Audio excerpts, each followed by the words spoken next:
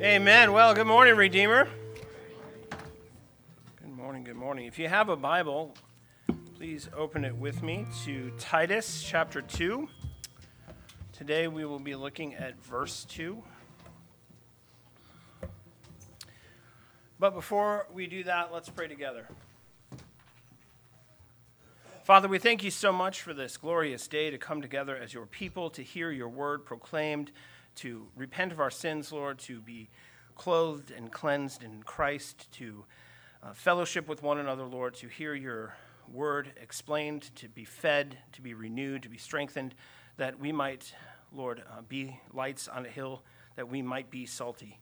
We pray, God, that you would bless our time now, you would open your word to us and give us a great deal of insight and understanding in equal parts, conviction and comfort. We thank you and we praise you in the name of your Son, and amen.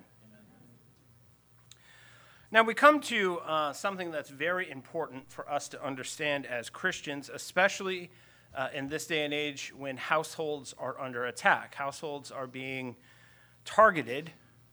Cisgendered people are being targeted. Normal sex is being targeted.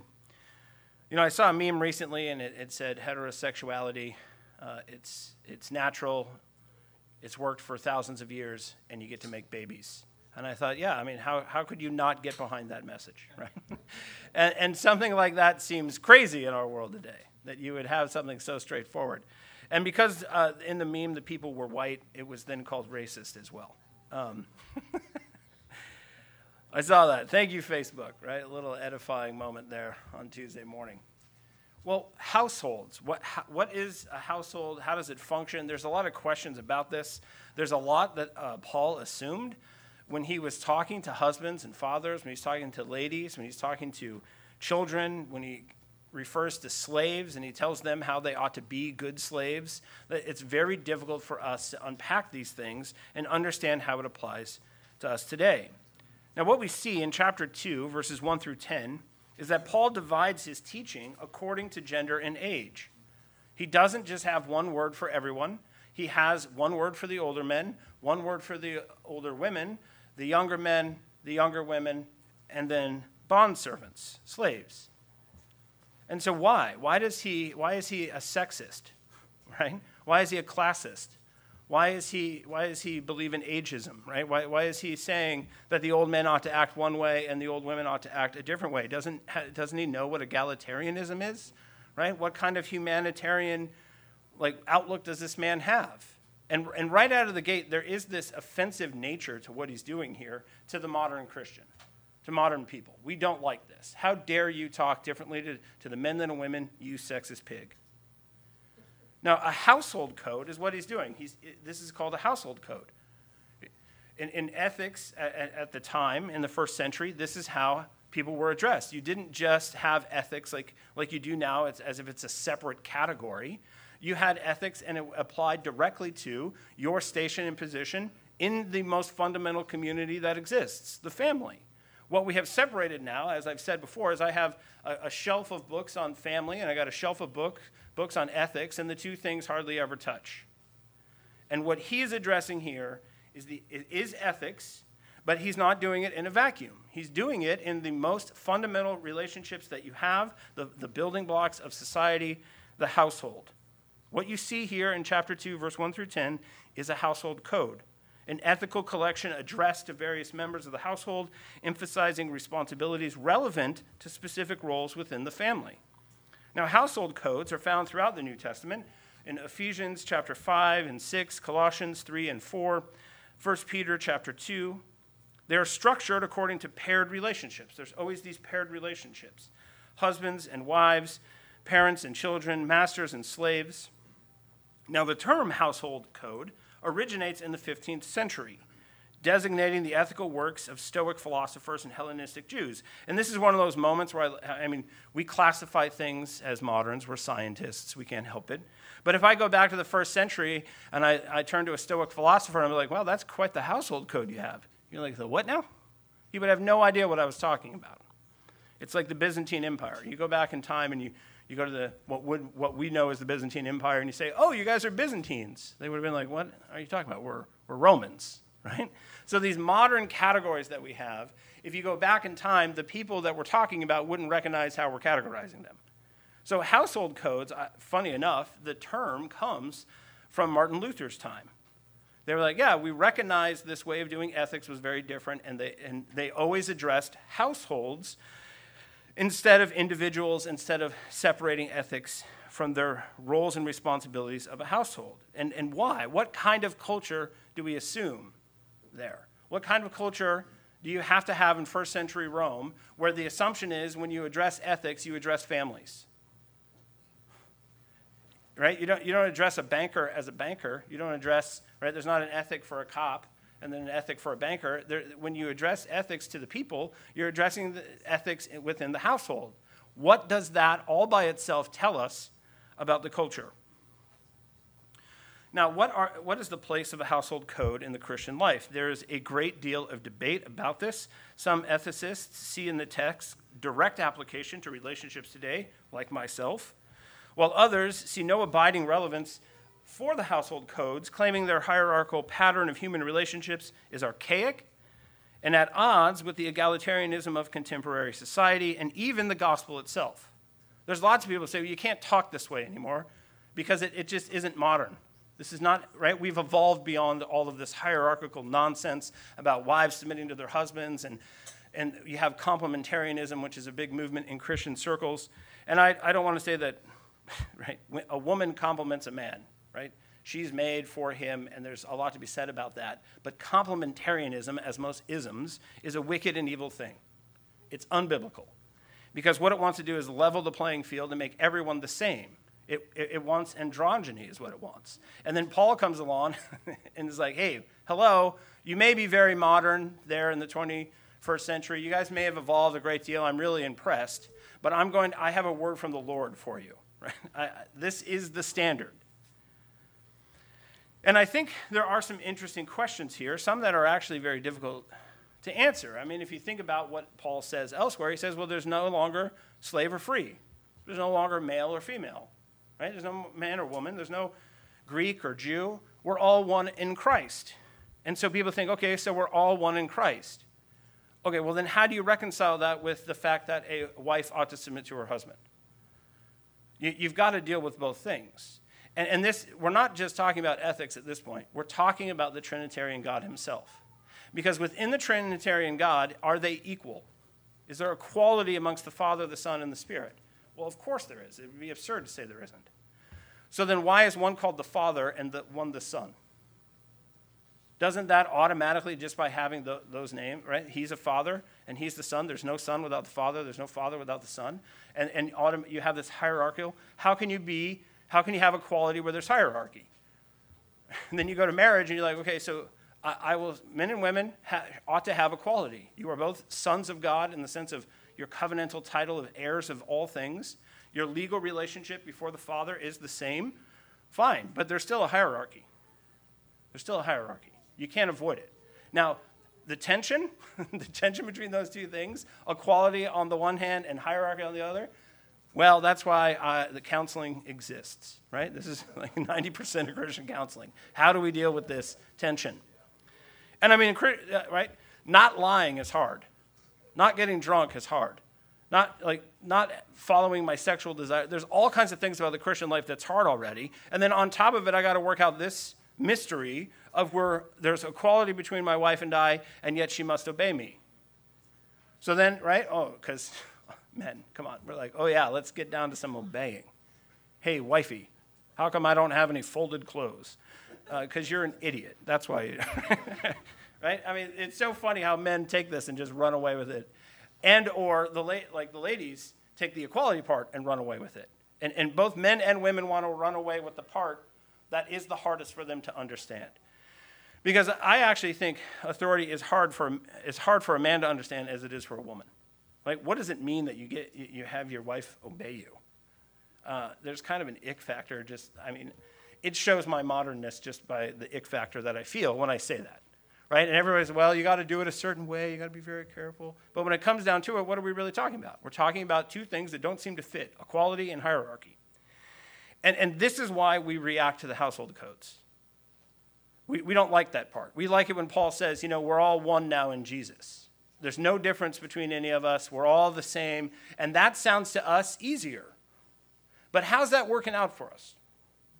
Right? How's egalitarianism going? Right? How's Western civilization?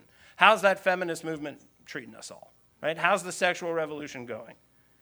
And you see the chaos is that easier? Is what we have now in society easier than trying to reconcile this concept of equality and yet hierarchy? And so I think we need to take a hard look at this kind of thing. We need to ask more questions about this. We need to have more dialogue internally about what this actually means. Because in order to, right, if we're going to put our houses in order, and we're going to put the culture in order, we're going to put the church in order, if we're going to start putting these things in order, this is fundamental. How do you have equality and hierarchy at the same time in the same relationship? How in the world does the Lord say to the Father, your will is my food, Dad. Whatever you want to do, up to and including the thing I do not want to do, right? Look at that submission. And yet he's the one who sits above all authority and power in the world, in the cosmos itself. There is a great deal of mystery here. Now, C.R. Wiley is a pastor.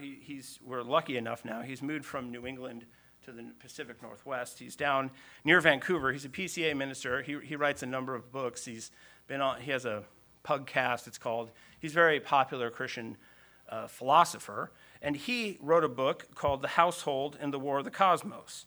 He is a very, I don't want to insult him. He's a very sweet man. He's a very kind, sweet, unassuming man. But then he gets in there and he gets right in the mix with this stuff. And he says some stuff where I'm like, man, that book, yeah, you should sell that book on Canon Press because that's not going to sell on Amazon. I'd be careful with that. But he had this to say about the household codes. He said the household codes are terribly undemocratic. And in the language of our day, they're definitely sexist and classist. What we really need is a recovery of a way of life. The codes outlined a way to order our households so that they can serve as microcosms of the largest order of them all. The challenge is enormous. Things are falling apart all around us. The atmosphere of Western culture is poisonous, and it seeps through the cracks and under the doors. It wasn't always so bad. I can even remember when politicians and public intellectuals referred to the family as the building block of society. Our households need to recover what made them strong in the past. And to do this, you must have a man in the house and a code to guide him so that he can order his house. Concerning that order, if he is a good steward, his work as a father and as a husband will serve as signs of things to come. Now just remember, a household ordered by the household code in Ephesians reflects the rule of Jesus Christ. That little tune that your household sings is in harmony with the music of the spheres. And that harmony restores many things that the enemy has perverted.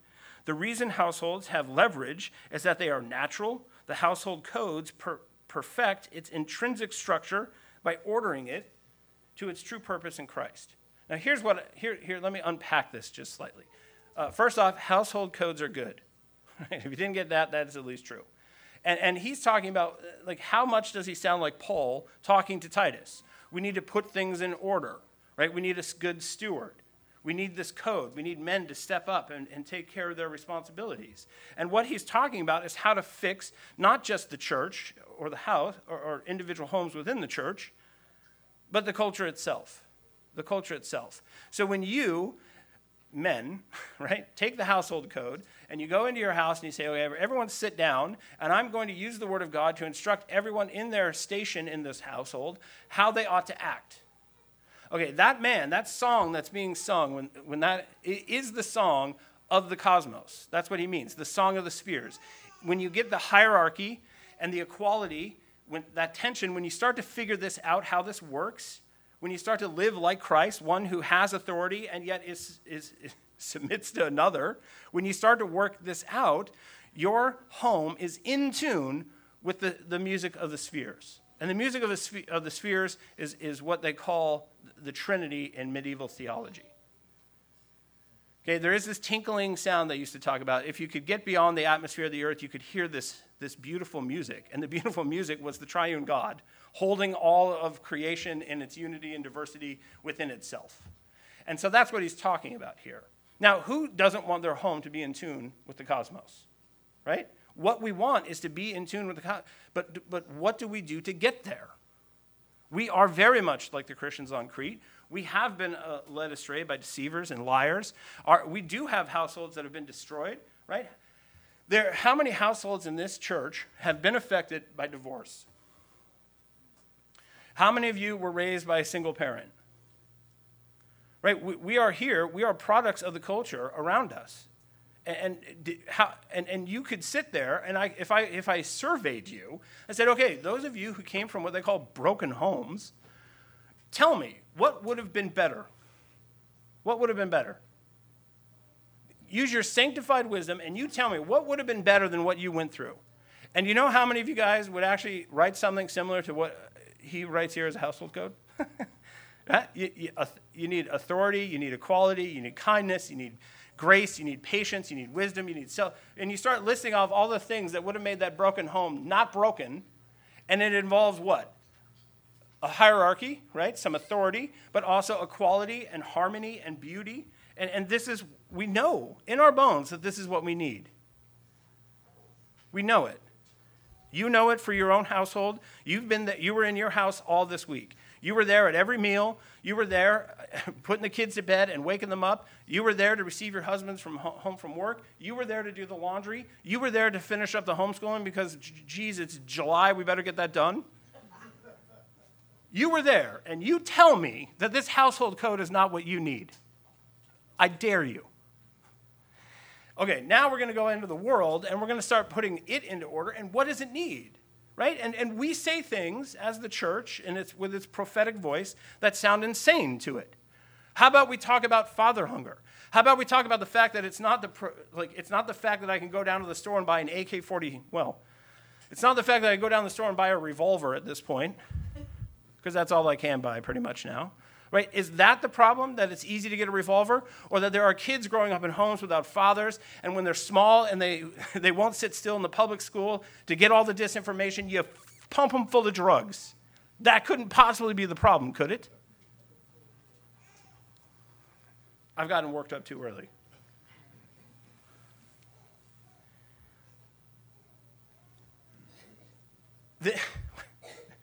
Right. I've been a Christian long enough now. If I ask most of you guys, tell me what Ephesians is about. Tell me about the book of Romans. What is Genesis about? I think most of us can do it. But do you want us as a community to level up one? You explain the household codes to me. You explain how we apply the fact that Paul says, here's how you be a good slave. Like, you tell me how we take that into this culture, and then we're cooking with oil, right? Then we're getting somewhere. You reconcile in your own home with your own spouse, both equality and hierarchy. And once you've figured that out, I think you're ready to say something to the community. And this is something that we need far more than we realize, that most of us didn't even know existed. Right? Until C.R. Wiley wrote his book about the cosmos and the household, I'd never heard of the household codes. So I'm not saying it's as if you guys are a bunch of idiots, and I'm up here telling you what. No, I didn't know this. I was like, this would have been nice when my kids were a little younger to think about this, because it just seems to me that Paul occasionally is like, I'm going to be a busybody and start telling a group of people what to do. Right? And I don't know how many times I've been told, love your wife as Christ loved the church. I've heard it tons and tons and tons and tons. But you know what I've never heard a sermon on? How a wife ought to submit to her husband. I don't actually think I've ever heard someone preach through those texts and say, okay, listen, let's do a sermon series where I address both the old men and then the old ladies. Sorry, ladies, you're old. Okay, the old ladies, and then the young women and the young men, and then the slaves. That's not going to sell, right? I can't sell that to Crossway. I'm not taking that on the circuit. Legionnaires not going to bring me in to do a talk on that at the national conference. There is something that we have lost, and it is a way of life. And if you want to know what ails the world, it's not a mystery. It's this. We have abandoned equality. We have true biblical equality. We've abandoned true biblical hierarchy. And we've abandoned ethics associated with the household. They're attacking the household, and we're letting them. And if you don't think you're compromised with these things, you're joking yourself. Your eyes are not open. Your ears are not open. You're not processing current events properly. The hierarchical unity and diversity of the Trinity allows for true biblical authority and true biblical submission. Mutual submission, which is something I can't even get to because we can't get women submitting to or wives specifically submitting to their husbands is hard enough. But then you start talking about something called mutual submission, which is now, how do you get a husband in the proper way to submit to his wife? We can't even talk about that yet because we're still working on the first one, right? Even the concept of mutual submission is something that we're not really capable of having an honest and frank and profitable discussion about. True authority, I was just talking, we have a preaching class, we've taken some guys through it, and I was just having a conversation yesterday about how many problems boil down to authority problems. People don't know how to exercise their biblical authority. They don't know how to submit to biblical authority. They don't know how to biblically revolt against authority that needs to be. We have a serious problem. And ladies and gentlemen, you're not bereft. You're not bereft. You're not left clueless. You should not be wandering around in the dark with a flashlight trying to figure this out. It's right here. It's right before us. It's in our hands. And we either come to be shaped by this, or we will continue to be shaped by the world. Now, Paul gives the necessary code to unlock order for those households upset by the false teachers. Paul is giving the antidote to the disease of deceivers and empty talkers. And because the household of the cosmos is the household of God, it is hierarchical. And so Paul begins his household code with the older men, just as he started his epistle by addressing the house stewards first. Right? He writes the letter, he introduces himself, and he starts at the top. Here's how you put the top of the pyramid in order. Here's what you're looking for elders. Here's how they ought to conduct themselves. You will know them by their fruit. And he says, okay, now I'm going to go down one level on the pyramid, and I'm going to talk to the older men. And then he's going to work his way down. And I'm going to point it out as much as I can. Some of you ladies just heard me say, start at the top and work their way down, and you're cringing right now. And I feel you. I hear you. Okay? I understand the tension. I understand how that sounds. Work your way down. You're not allowed to talk that way.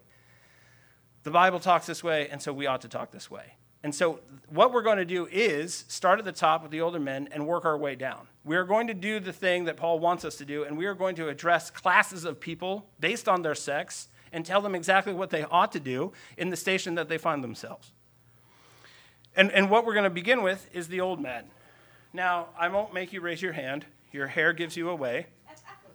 Your creaking joints gives you away. The fact that you were nodding off slightly a few minutes ago gives you away. I see you. Now, here's always the thing when I do this. This is partially why people don't do this. Because I'm going to talk to the old men, and everybody else is tempted to stop listening. But ladies, this is what I had to say before. The men we're going to see are actually supposed to be something you emulate. You're supposed to imitate them. So when I'm talking to them about doing these things, it's because they're setting the pace for the race of the faith. They're the ones setting the standard. And so if you want to know how you ought to act, look to the men. Look to the older men in the community. So as I'm addressing them, please don't just start, doodling or whatever, knitting, whatever you ladies do. That was unnecessary. I'm sorry.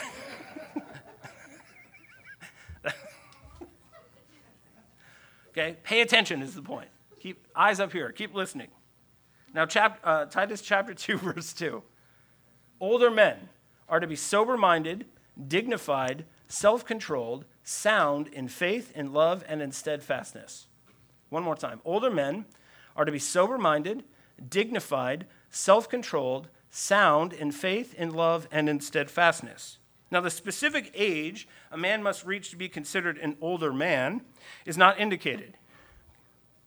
Likely, Paul means those men who have raised a family and have seen their children begin families of their own. Paul uses the word in reference to himself in Philemon, verse 9, when he was about 60 years old. So that gives us some indication. He uses this term about himself. He was about 60, he's in prison, and he knows that death is coming. Because back then you didn't live nearly as long as you do now. Okay, so he knows he's towards the end of his race. And he refers to himself, so that gives us some indication of what we're talking about. We're not talking about men who are 35 years old. Now, if you're a 35-year-old man and you want to become a respectable older man, you fellas also keep listening. Now, Paul enumerates some well-known qualities that typify respectability and so should characterize older Christian men as examples to everyone else. Paul addresses a man in his sage stage. Sage stage. Now, that's what I'm calling this because how many of us have ever heard of the cage stage? Right? We've all heard of that. Some young guy discovers the doctrines of grace and then in the most ungracious way goes around telling everyone about it. If you cannot afford a college education, find a guy in his stage phase, pick a fight with him, and you get lectured for free. Right? This is what these men are like. They will just tell you what you ought to know and how you ought to do it. We've all seen it, but I remember there was a book study. A bunch of men are in my garage smoking cigars, talking about the deep things of life. And the kid with an 8-week-old baby starts telling the dad with 10 kids what he ought to do about his daughter who isn't eating her dinner. And I remember the rest of us were like, we're getting a lesson right now, but it's not the one that he thinks. Right? That's a cage stage guy. What I want to talk about is the sage stage. A sage stage. A mature or venerable person of sound judgment. A mature or venerable person of sound judgment. And I know some of you older men now are like, well, he's not clearly talking about us, but I am. Right? And what I want to help you with is get over the false humility and embrace who and what you are in this community. Who and what you are in this community. You are mature, you are venerable, and you are of sound judgment. If not, I will line up any of the guys over the age of 60 and against the guys in their 20s, and I will prove it within 30 seconds, right? That you are of sound judgment. No more false humility. Older men are to be sober-minded, not given to extremes in behavior. They must be temperate and restrained, characterized by discipline and seriousness and sound moral judgment. They are to be dignified, worthy of esteem or respect. They must be honorable, of good character, and venerable. That's what we're talking about here. Now, what does all of that mean? Because I could get out a dictionary and read the definitions of all those words, but I don't think that would be nearly as helpful as going through some verses in the Bible, and it tells us what these things mean. So if you have a Bible, turn with me to Romans chapter 12. We're going to begin in Romans 12:3. The book of Romans, chapter 12, verse 3. It says, "For by the grace given to me, I say to everyone among you not to think of himself more highly than he ought to think, but to think with sober judgment, each according to the measure of faith that God has assigned." Now, there you go. You don't think more of yourself than you ought to. Now, some of you, gentlemen, actually don't think nearly as high of yourself as you ought to. So, but I do want to address the first thing. Humility is the first thing. You ought to be a humble person. You ought to be a humble person. And I think in our day and age, given the culture, we actually have a problem here where arrogance and pride isn't usually what you find directly. What you find is overcorrection. You know the things that you've done that were failures. You know the mistakes that you've made. And so therefore, you don't take this seriously that you're a venerable man who is sound in judgment. But I want to go on to this last part. Each according to the measure of faith that God has assigned. I think you older gentlemen would recognize the fact that not everyone has the same amount of faith. I remember this years ago. Dean shocked me one time when we were in the leadership class, and he was talking about the fact that there are some things he doesn't pray for because he doesn't have enough faith. He's like, I pray for the things that I have the faith to pray for. And I remember being like a young guy, like, what in the world are you talking about? And what he's recognizing is people went around and Jesus says, oh, they don't have enough faith here for me to do the work that I want to do. And they're not going to hell. He's recognizing the weakness of their faith and therefore the limited amount that he's able to accomplish in their midst. And so what this is you have a sense, you're humble enough to know the limits of your faith. You understand that you were not given as much faith as other men. You can sit down and read a biography, say of Herman Bavinck, and you say, yeah, I don't have as much faith as he did. You recognize this. And we start talking this way, and people do not like it. It's confusing to us because we're not used to it. Doesn't every person who has faith in Christ have the same amount of faith? And a man over 60, if he were to come up here, he'd be like, no, that is not true. Everyone does not have the same amount of faith. And you've got to be able to recognize it. You've got to be able to be humble enough to see it for what it is and the glory of it. Paul talks about how we're not all given the same amount of grace. We're not all given the same amount of faith. There is a hierarchy, even in the blessings that God gives to us. Just like, right, it's no problem with money. There are some men who are wealthier at the age of 65 than others. And we think, yeah, okay, there are circumstances in his life that produce that. But then I say, well, there's some men who don't have as much faith as other men at the age of 65. And you're like, whoa. You're messing with doctrines now. So one is easy to accept, the other is not. But I think we need to consider what this means. So a sage is a man who's humble and is a man who he doesn't think too highly of himself, but he thinks what he ought to think about himself according to the measure of faith that God has assigned him. He's reconciled that. He understands that in his own life. Now, if you turn to 1 Peter chapter 4, 1 Peter 4, 7.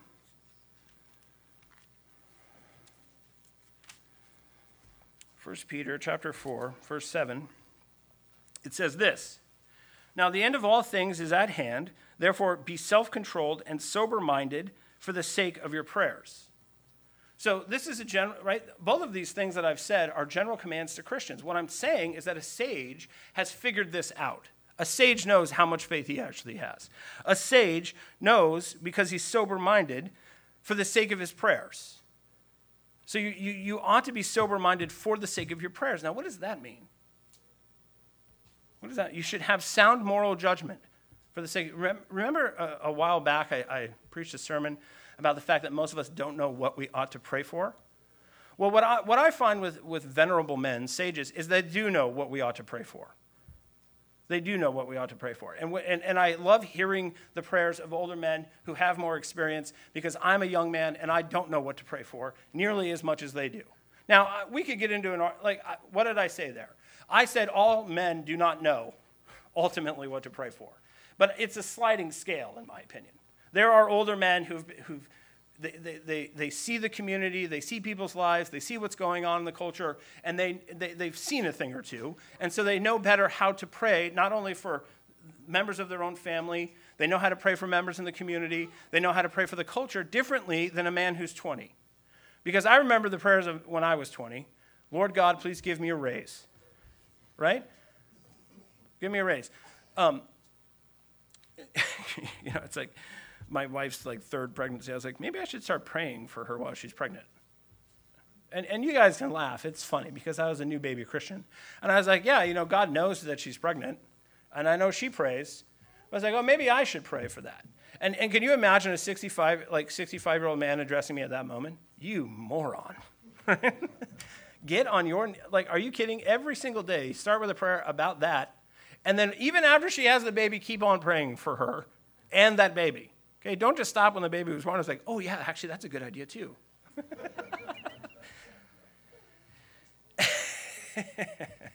and it's like, young guys with all their strength and prowess and wisdom and knowledge and understanding, we just go at a problem hammer and tongs. And I don't know how many times I've been checked by a venerable older sage who's like, let's pray before can we pray before we have this conversation? Can we pray before we do this thing? Can we pray?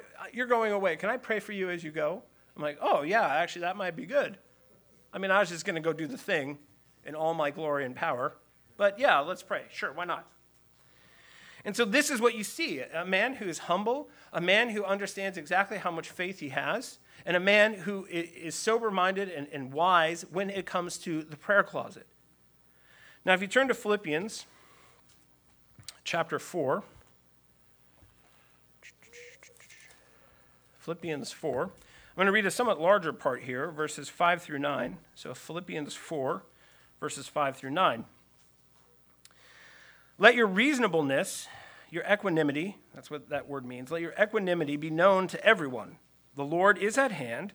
Do not be anxious about anything, but in everything by prayer and supplication with thanksgiving, let your requests be made known to God, And the peace of God, which surpasses all understanding, will guard your hearts and your minds in Christ Jesus. Finally, brothers, whatever is true, whatever is honorable, whatever is just, whatever is pure, whatever is lovely, whatever is commendable, if there is any excellence, if there is anything worthy of praise, think about these things. What you have learned and received and heard and seen in me, practice these things, and the God of peace be with you. Now, what we see here is Paul giving some instruction. He is in the sage stage, and he's talking to Christians, and he's encouraging them in the things that they ought to be doing. So he's like, listen, let your reasonableness, let your equanimity, let your calmness, right? Make it in the tossing seas of life, make it look like your ship has some ballast. Don't freak out. And doesn't that sound like something a sage would say? And again, I mean, we could all testify, younger men, right? Something happens, and you call an older guy to get some advice, and you're like, the house is burning down around my ears. And the guy says, well, I don't see any smoke yet, so you're fine. Calm down, right? Relax. What you see here is that Christ is at hand, is what he's telling them. Because the sage knows, you know what? You know who is here right now, no matter what's going on, is Jesus. Do you know where Jesus? He's with us, and he's sitting at the right hand of the Father. He can be at both places at once. He's got this. He created you. He created this world. He created this problem. He's taking you through this. He is at hand. Calm down. Calm down. He's got this. Right? And do you think Paul knew something about the peace that surpasses all understanding, guarding your hearts? And that word guard is billet. Right? The peace of God literally fills your heart the way soldiers fill like a barracks. Your heart becomes a barracks of peace. And we have seen these sages. We know these men. It's like, how are you so calm right now? And how do you have peace right now in the middle of these circumstances? Haven't you been watching CNN? Right? And generally the sage will be like, no, I stopped watching that years ago.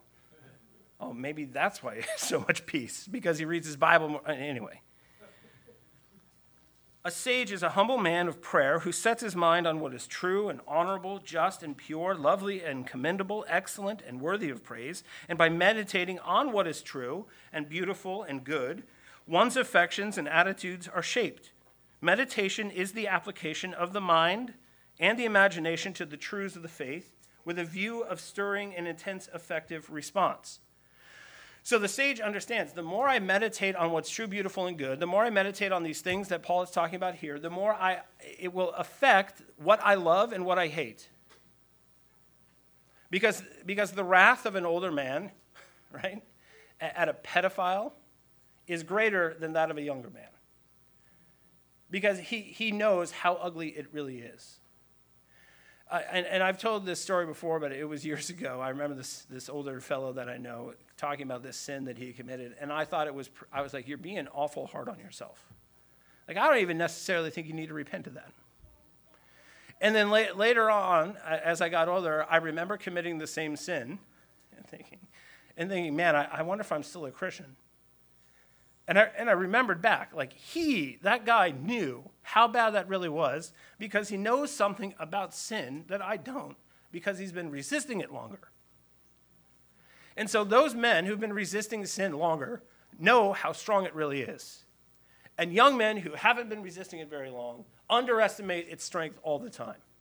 You know, C.S. Lewis says the only one who actually knows the strength of sin is Jesus, because he resisted it unto the point of death. None of us really know how strong sin is because we give into it too soon. But a venerable man, a sage, knows more than a young man about that because he's endured it longer. He's fought it longer. Just as he has meditated on what, right? He comes to find, you know, what's really worth it. And the little babies are the best thing. And when I see older men, and they just love to be around little babies, because I'm kind of in this middle phase. I had them. They were great.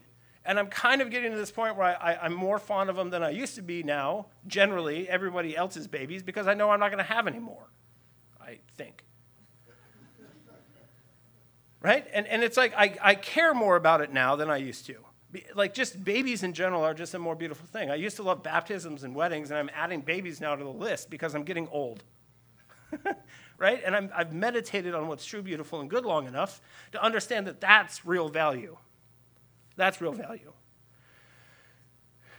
right? I'm standing there, and there's a bunch of people around, and it's kind of distracting when the ladies have the babies there now. And I mean, in all through my 30s, I was like, people were like, where are your kids right now? I'm like, I don't know, right? I don't know where the little kids are. I would get away from the crying baby. But as we get older, we love the things that God loves, and we hate the things that God hates to much greater degrees, because our affections have been shaped by meditating on the things that we ought to be meditating on. A sage sets his mind on things above, that he might, by contemplating what is serious and permanent, become himself serious and permanent. He's not frivolous, he's not silly. And what I want to remind everyone here is that C.S. Lewis said joy is the serious business of heaven. Serious does not mean dull, it does not mean dour. Older men are to be self-controlled over their passions and desires. But as it said here, they're supposed to be full of thanksgiving. They're supposed to be joyous people. They understand that joy is the serious business of heaven. And so when I'm saying serious and I'm saying permanent, I'm saying heavy, I'm saying venerable, what I'm not saying is dull. What I'm not saying is that this guy never smiles or laughs or he can't take a joke. He can control his passions. He can control his desires. He knows what's actually funny. He knows what's not actually funny. He doesn't fall for that trap that younger men fall for, where you think, oh, I'm going to watch this comedy because it's so funny, and really it's full of the kinds of things you ought not be meditating on. Because even that, like he's talking, I go to work, and there's an older Christian guy working there, and he's like, oh, what'd you do this weekend? I'm like, I watched this movie, and he's like, oh, really? And I remember going, I mean, it wasn't that bad, right? But he's under control of himself. He understands the weight of things. He knows what's really valuable and what is not, and that makes him very serious. It's not that he is sour. A sage is steady and dependable and predictable. Here we see something, when it says that he ought to be self-controlled, we see something that is important enough to just step aside for a second and look at it specifically. I'm moving on now in chapter 2. Verse 2, older men are to be sober-minded, dignified, and now self-controlled. Well, self-control is mentioned quite often in chapter 2. It's mentioned in verses 2, 4, 5, 6, and 12. It is also the one characteristic common to each group within the household code. It's the only one. This points to its importance ethically in God's household, but it also points to the proper role of men in the community as standard setters and keepers, right? So, older ladies are supposed to teach younger ladies to be husband lovers and love little children. Now, that's a specific thing that they're supposed to do. The men aren't told to do that. But you know what both older women and older men are told to do is to be self-controlled. And so the one thing that is consistent across each group individually is this idea of self-control. And what we see is that older men in this are supposed to be setting the standard. What does self-control look like? Well, look to the sages in the community, and you will see. And everyone is looking to them as an example. The older women are looking to them as an example. The younger women are looking to them as an example. The younger men and the slaves even. Everyone is looking to the older men for this standard. And I think it's a little window into how this whole thing works. We're all looking at them and how they're living the Christian life, how they're enduring, right? How they're suffering, how they're praying, what they enjoy, what they don't enjoy. We're looking to them, but self-control is a very important one. It's the universal ethical command in the house of God. Jesus, of course, commanded his followers to renounce self and to follow him. So our ability to control self is the fountainhead of all of our ethical choices. That's why self-control is so important. Because we're not, right, controlling yourself. If you're in control of yourself, it's easy to put self to death. If self is out of control, right, there's no controlling him. There's no putting to death those desires and those things inside of you that ought not to be. And so you can see why it's so fundamental and why everyone is told to have this particular virtue.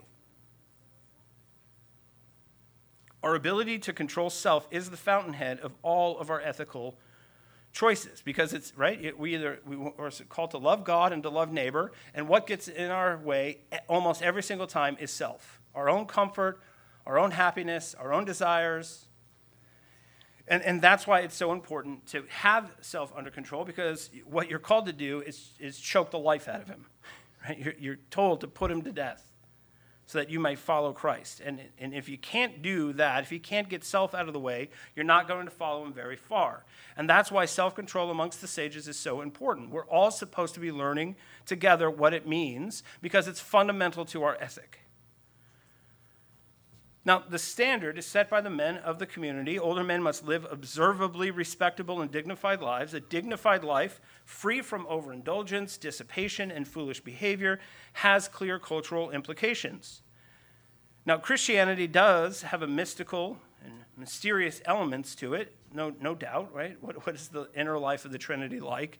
How does covenants work? How does one man and one woman become one flesh? There's a lot of mystery and mystical stuff going on in our faith, but the manifestation of the Christian life communicates in a language understood by all. Our deeds are an extension of our creeds, right? So an older man who's supposed to be in his sage phase, right, sage stage, and he has absolutely no self-control, and yet he's constantly telling everybody what they ought to believe about the Bible.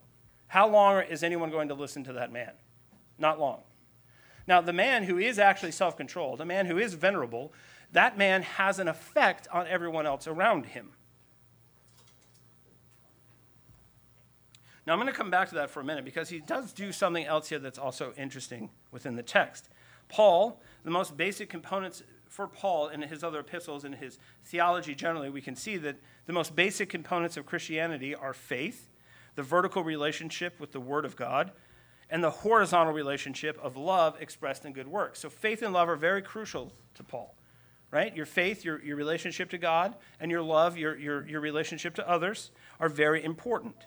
But Paul alters the early Christian triad of faith, hope, and love, which is normally what he says. He says faith, hope, and love. He usually puts those three together. But in this particular case, he substitutes one word for endurance. Now, why? Why would he take, right? He always says love, faith, and hope.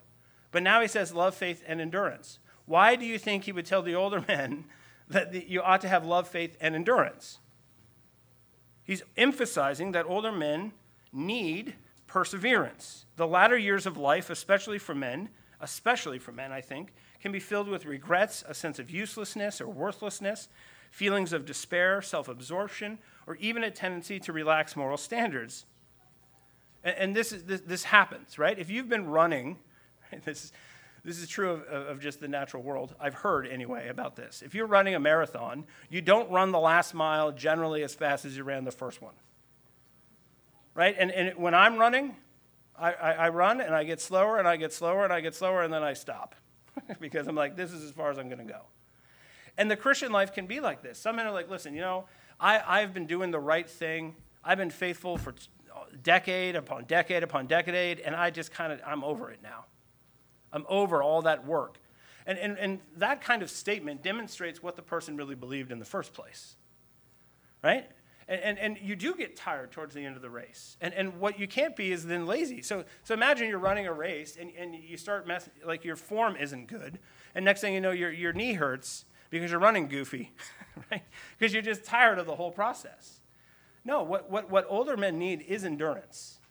Because this is the other thing. Like I don't know how many times men, especially in their 40s, they start to think, I'm just not accomplishing what I thought I would accomplish. I don't have as much authority as I thought I would. I don't have as much respect.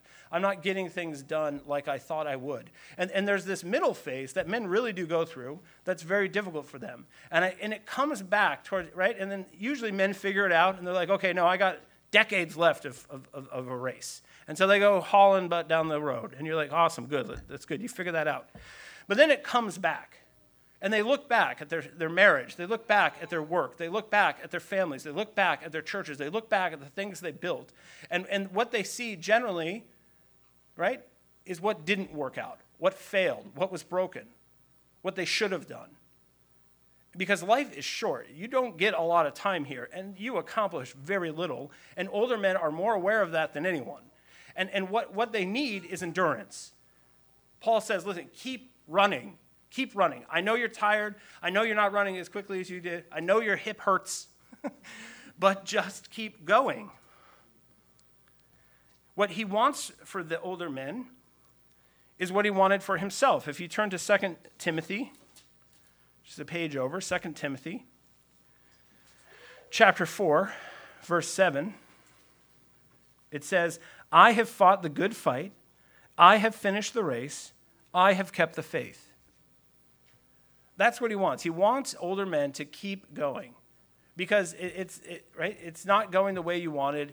There are disappointments. There are failures. There are setbacks. You're not who you thought you were, and it's worse than you realize. But Paul just says, keep going. Come with me. Come with me to the end. And I think it's very important. And this is, yeah. One thing that we've lost as a church, the church generally, this church specifically, is the gift of encouragement. We don't have nearly as many Barnabases as we should have. Because when's the last time, younger men, that you walked up to one of these older guys and you're like, listen, man, I can't believe what you've seen and been through, running this race as long as you have, but you're doing a great job and keep going. Right? When you're in the trenches and you got a 5-year-old and a 2-year-old and your wife's pregnant again, right, and you're trying to make it at work, you tend to think, where are the older people coming to tell me, hey, you guys are doing a good job? Because I'll be honest, actually, I hear that more than I hear the younger men saying to the older men, hey, you guys are doing a great job, and I really appreciate it. Just keep at it. Keep going. And what we're getting into now is the cross-generational problem that the American church has. Our church has it. And I think we need to start thinking about this. Paul is pointing out, like he's straying from his normal pattern. Why? Because it's important for the older men to hear, listen, keep running. Keep running. Now, the other thing I think that has happened, we don't understand always how the culture affects us, is this idea of retirement. Some Christian men think, you know what, I worked for 40 years at GE, I put in all that time, and now what I'm going to do is take it easy. And I think there is a retirement approach to the Christian life. You're like, yeah, my kids are raised, they're out of the house, they're on their own, I'm not working like I used to, I don't work like I used to, and so I'm going to kind of just check out now and grow a little apathetic. Because now it's up to the younger guys to do it. But that's not how ethics works. That's not how the gospel works. That's not how the Christian life is supposed to work. And I think that the older fellows need more encouragement about keeping it going. Keep going. Now, I'm going to move on now to this triad, this next triad that he has here, or finishing with this triad, because he says they ought to be sound in faith, love, and steadfastness. And sound keeps appearing in this letter. Chapter 1, it was in verse 9 and 13. Chapter 2, verse 1 and 2. And sound means healthy. It means free from infirmity or disease. Elsewhere, the Greek word is translated as well in Luke 5:31, safe and sound in Luke 15:27, and in good health, 3 John 2. So an older man's faith, his love, and his steadfastness ought to be free of disease. If his creed is healthy, he will be free of inordinate loves because his heart is fixed on Christ. Thus, he will be steadfast. He will endure and persevere in his obedience and devotion to Christ, despite life's disappointments and obstacles, setting the standard for younger men. Okay, and this is what he's talking about. You have to be sound. You have to have health in your love. You have to have healthy creeds, healthy love, healthy faith, healthy steadfastness. You have to be healthy in these things. Now, I know your liver doesn't work like it used to. I know your back doesn't work like it used to. I know your neck doesn't work like it used to. Though all of you is getting unhealthier and unhealthier every day that you're alive. But what must remain healthy even as your body is decaying is your love and your faith and your steadfastness. And this, I want to now address this because if you go to 2 Timothy chapter 3, verse 10, there's a lot of things that can prevent men from being steadfast to the end. But what I want to talk about is a sage is able to look at what he has endured, and he's able to process it properly. That's what makes him a sage. He's at this point of life where he can't be overburdened and let his gray hairs go down to Sheol and shame and disgrace and brokenness because of what he's endured. He's got to be able to take a healthy look at it and see the hand of God in it, see what he learned from it, see what was good and what was right and what was true. So if you turn to 2 Timothy chapter 3, verse 10, it says, "You, however, have followed my teaching, my conduct, my aim in life, my faith, my patience, my love, my steadfastness." This is what Paul is saying to Timothy. He's saying, you're following me in these things. Notice he doesn't say, you're following me that time I murdered Stephen. Right now, Paul, who we all know, stood there while they murdered Stephen. How does that guy get off telling anybody anything? You murderer. But that's, right, we all know that about him. He's not at the end of his life thinking, I have nothing to say to anyone because I failed that time. Because I persecuted the church. Because I was against Christ. No, he says, listen. Where I followed Christ, follow me. That's what he's talking about. He says, my conduct, my aim in life, my faith, those things that were good, those things that were permanent, those things that were beautiful, those things that were right, those things that honored Christ, do those things. And the older men who are sages are able to look like, listen, here's what you ought to do. Here's what you ought to believe. Here's how you ought to pray. Here's how you ought to love your wife. Here are the things that I did by the grace of God that were good, and I want to encourage you younger people in those things. Sages ought to be like Paul, and listen, where I followed Christ, follow me. Well, where did you follow Christ? Well, nowhere. No, come on. Come on. Why don't we sit down with your wife and your children and your grandchildren, and we'll interview them, and we'll find out from them. Have a sober-minded look at your own life, and you will see that there were times where the grace of God actually had an effect on you. Because what we don't want to hear, the younger people, is that the gospel doesn't actually have an effect on you. And this is the rub. This is the thing. People are like, well, I didn't raise my kids the way I should have. No, you didn't. No, you may not have. No, you may have lied. You may have stealed. You may not have been the dad who was there all the time. Fine. All of that's fine. But tell me, the gospel actually, you are better now than you were before, correct? It really does transform people, correct? Now, if you're under the age of 60, raise your hand if you need to hear that the gospel actually changes lives. Right? We need to hear it. And it doesn't help us when all the older people are fixated on are the failures. Yeah, you're sinners. Good job. Well, I got a Bible. I figured that out. You know what's harder to believe? Is that sanctification actually occurs. Because again, here's a dad who hasn't gone on a date with his wife in months. He can't get the kids' names right because he's so tired. He's got to travel for work. He's in the middle of all of this stuff, and he's overwhelmed by it all. And what he needs is somebody to tell him, like, listen, this too shall pass. This is what's grinding out of you. This is what's forming a sage. I remember these days, and I remember not knowing what I was doing. I remember being overwhelmed. I remember doubting the gospel. And I'm telling you, this will not endure. Christ will endure. This will not stay the same. You will not be the same as you are now. Later in life, you will be able to look back at this and realize that this is what was making you. And I think younger men need to hear that.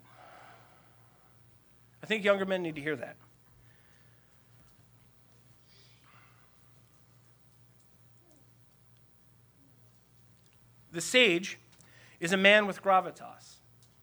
Gravitas. Now, this is an old Latin word, but I think it's something that needs to be restored in our midst. Michael Foster and Bon Tennant, who wrote It's Good to Be a Man, explained gravitas this way. Do you want to be taken seriously as a man? Most men do. But most men equally find it difficult to be the sort of man that others take seriously. Men need gravitas like women need beauty. The term is Latin, a Roman virtue referring to something like seriousness. If we were to translate it, however, better words might be dignity or weight. A good example of gravitas in Scripture is in Titus chapter 2, verse 2. Here, Paul tells Titus to instruct the older men to be grave. There should be a becoming gravity, as John Calvin comments, in the lives of aged men, which compels the young to modesty. The spiritual weight of these men should be such that their gravitational pull draws younger men into a nearer orbit with God. Because the visible reveals the invisible, gravity itself is a useful analogy. Gravity pulls things into their proper place. It brings and maintains order. If it were to cease, we would all start floating helplessly. Our solar system would be reduced to chaotic chunks of rock spinning wildly into the void. So it is with gravitas. It establishes order and regularity. Without it, our cosmos falls into disorder and chaos. And so what happens to a church that doesn't have gravitas? Right? If it's just a bunch of young guys looking around for some gravitas and there isn't any. Older men, right, are circling, right? If you think of the Son of Righteousness at the center of the solar system of the Christian life, right? The Son of Righteousness, Jesus Christ, is at the center of the solar system. Older men ought to be the planet that has enough gravitational pull that is pulling other things into the gravitational pull of the solar system. Saying, listen, this is the way of following Christ. This is the way of laying your life down. This is the way of running the race to the end. Here I am circling Christ at the center of my at the center of my solar system, my cosmos itself, and come with me in this journey. Come with me in this orbit. Come with me. And what older men do is pull younger men in. Now listen, I was converted at Mars Hill, and I went to I don't know how many different churches because I read an article on Wikipedia about Presbyterianism. I was like, I think I'm going to try that flavor of ice cream. And I went to this church, and I went to that church, and I went to that church, and then I walked into Christ Covenant Church, and there is Covey and Dean folding bulletins. And they took an immediate and active interest in me, such that I have never gone to another church since. Now, I get calls from young men who are interested in this church. And you know the first question that's popping up now? What are the old men like? Are they active in the community? Are there, like, I'm newly married, I don't have kids yet, but I'm not worried about my wife being fed. I'll feed her. I need to be fed. And, like, this is the question now, right? Why? And why is Jordan Peterson... right? Why is Joe Rogan? There's this guy on YouTube, and he has this channel, and it's beautiful. And what he does is he teaches young men how to do the things because they didn't have fathers. He teaches them how to grill. He teaches them how to clean the grill. He teaches them how to tie their tie. He teaches them how to do things that these men don't know how to do. And he has millions of followers. Now, all of that is glorious. If you don't know who Jordan Peterson is, check him out. But I'm saying there is this void right now. There's a generation of young millennials who are looking for men to follow. They're looking for a gravitational pull. And I'm telling you right now, we have it. I'm like, listen, you come on down here and you will see what the Christian life is all about. Right? And I've got old examples of it, I've got middle-aged examples of it, and I got young examples of it. And if you come here, you will find what you're looking for, which are men following Christ. It is the need. That is what it is all about with this generation. It is pulling these young men into the orbit of Christ, teaching them that the most important thing they can do is get married and have kids and love them with all their heart, mind, body, and soul, right? And serve them with everything they have, and bring a family into this orbit and attach it to other planets in the same orbit and create a community that's going to stand up to this dark and saltless world. And I'm going to say something a little harsh. It does not help when the sages don't think they're sages. The false humility, we have got to take false humility out to the back 40 and shoot it in the face. I'm tired of it. You have seen more than I have. You've seen more than the young men have. And it's time for you to say something about it. Because we are here against the culture of the world. And the culture of the world is full of millennials rolling their eyes and saying, okay, boomer. Okay, boomer. Okay, you guys asleep at the wheel who cause all these problems. And I see this thing flying around on the internet. I see articles about this. Well, the old men respond, well, it's you millennials who don't know how to work hard. It's you millennials who don't know how to do this. And the Gen Xers in the middle like me, I'm just like, what in the world is going on right now? We don't like either of you. Right? And it doesn't help to be in a church like this where an older couple can say to a younger couple, hey, if you ever need anything, if you ever need to know anything about, now that you have a baby, if you need to know anything about how this works, let us know. And the younger couple say, we're good. We won't be calling you. It's fine. We got a book on Amazon about how to raise kids. I mean, you guys laugh. That's what's happening. That's what happens. So what we need is some cross-generational pollination. Right? What are we learning here from Titus? It's a multi-generational house-building project, and it doesn't help with the young kids rolling their eyes at the boomers and the old boomers just grumbling in the front about how the kids in the back are too loud. I'm going to take shots at everybody. We have sages in this church. I know it, right? I mean, Joel and Jared and I get to the point sometimes where we're like, we have no idea what to do, and we are not bereft of people to ask.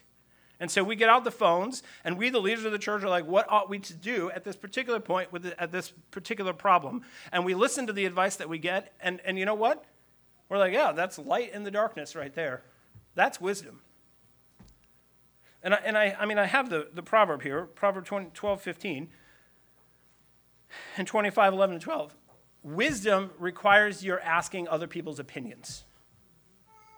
Right? And what we have are people who are like, no, I can figure this out all by myself. And if you don't think that you're infested with proto-American libertarianism, you're kidding yourself, young men. You're kidding yourself. You don't know yourself. You're not listening to yourself. I don't need you. I don't need your boomer ways. And I don't need all the creed. I don't need all that old stuff. I'm young. I will be able to figure it out.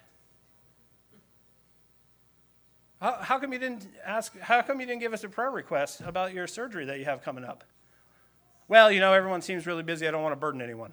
Yeah, okay, so what you're telling me is you don't need people. You're a planet circling the sun all by yourself. And the older people are like, well, nobody likes to just get advice that they're not asked for. And you're like, yeah, yeah, it would be really nice because I know exactly who needs to hear this right now. And that person didn't ask for it, and I understand. You're not going to just walk up to somebody's house and be like, hi, I'm here from the stage, and I'm gonna tell you everything you need to know. Nobody wants to be that guy. And young men, you know what they don't want to be? You know what young men don't want to be? Men who ask for help. Men who ask for help.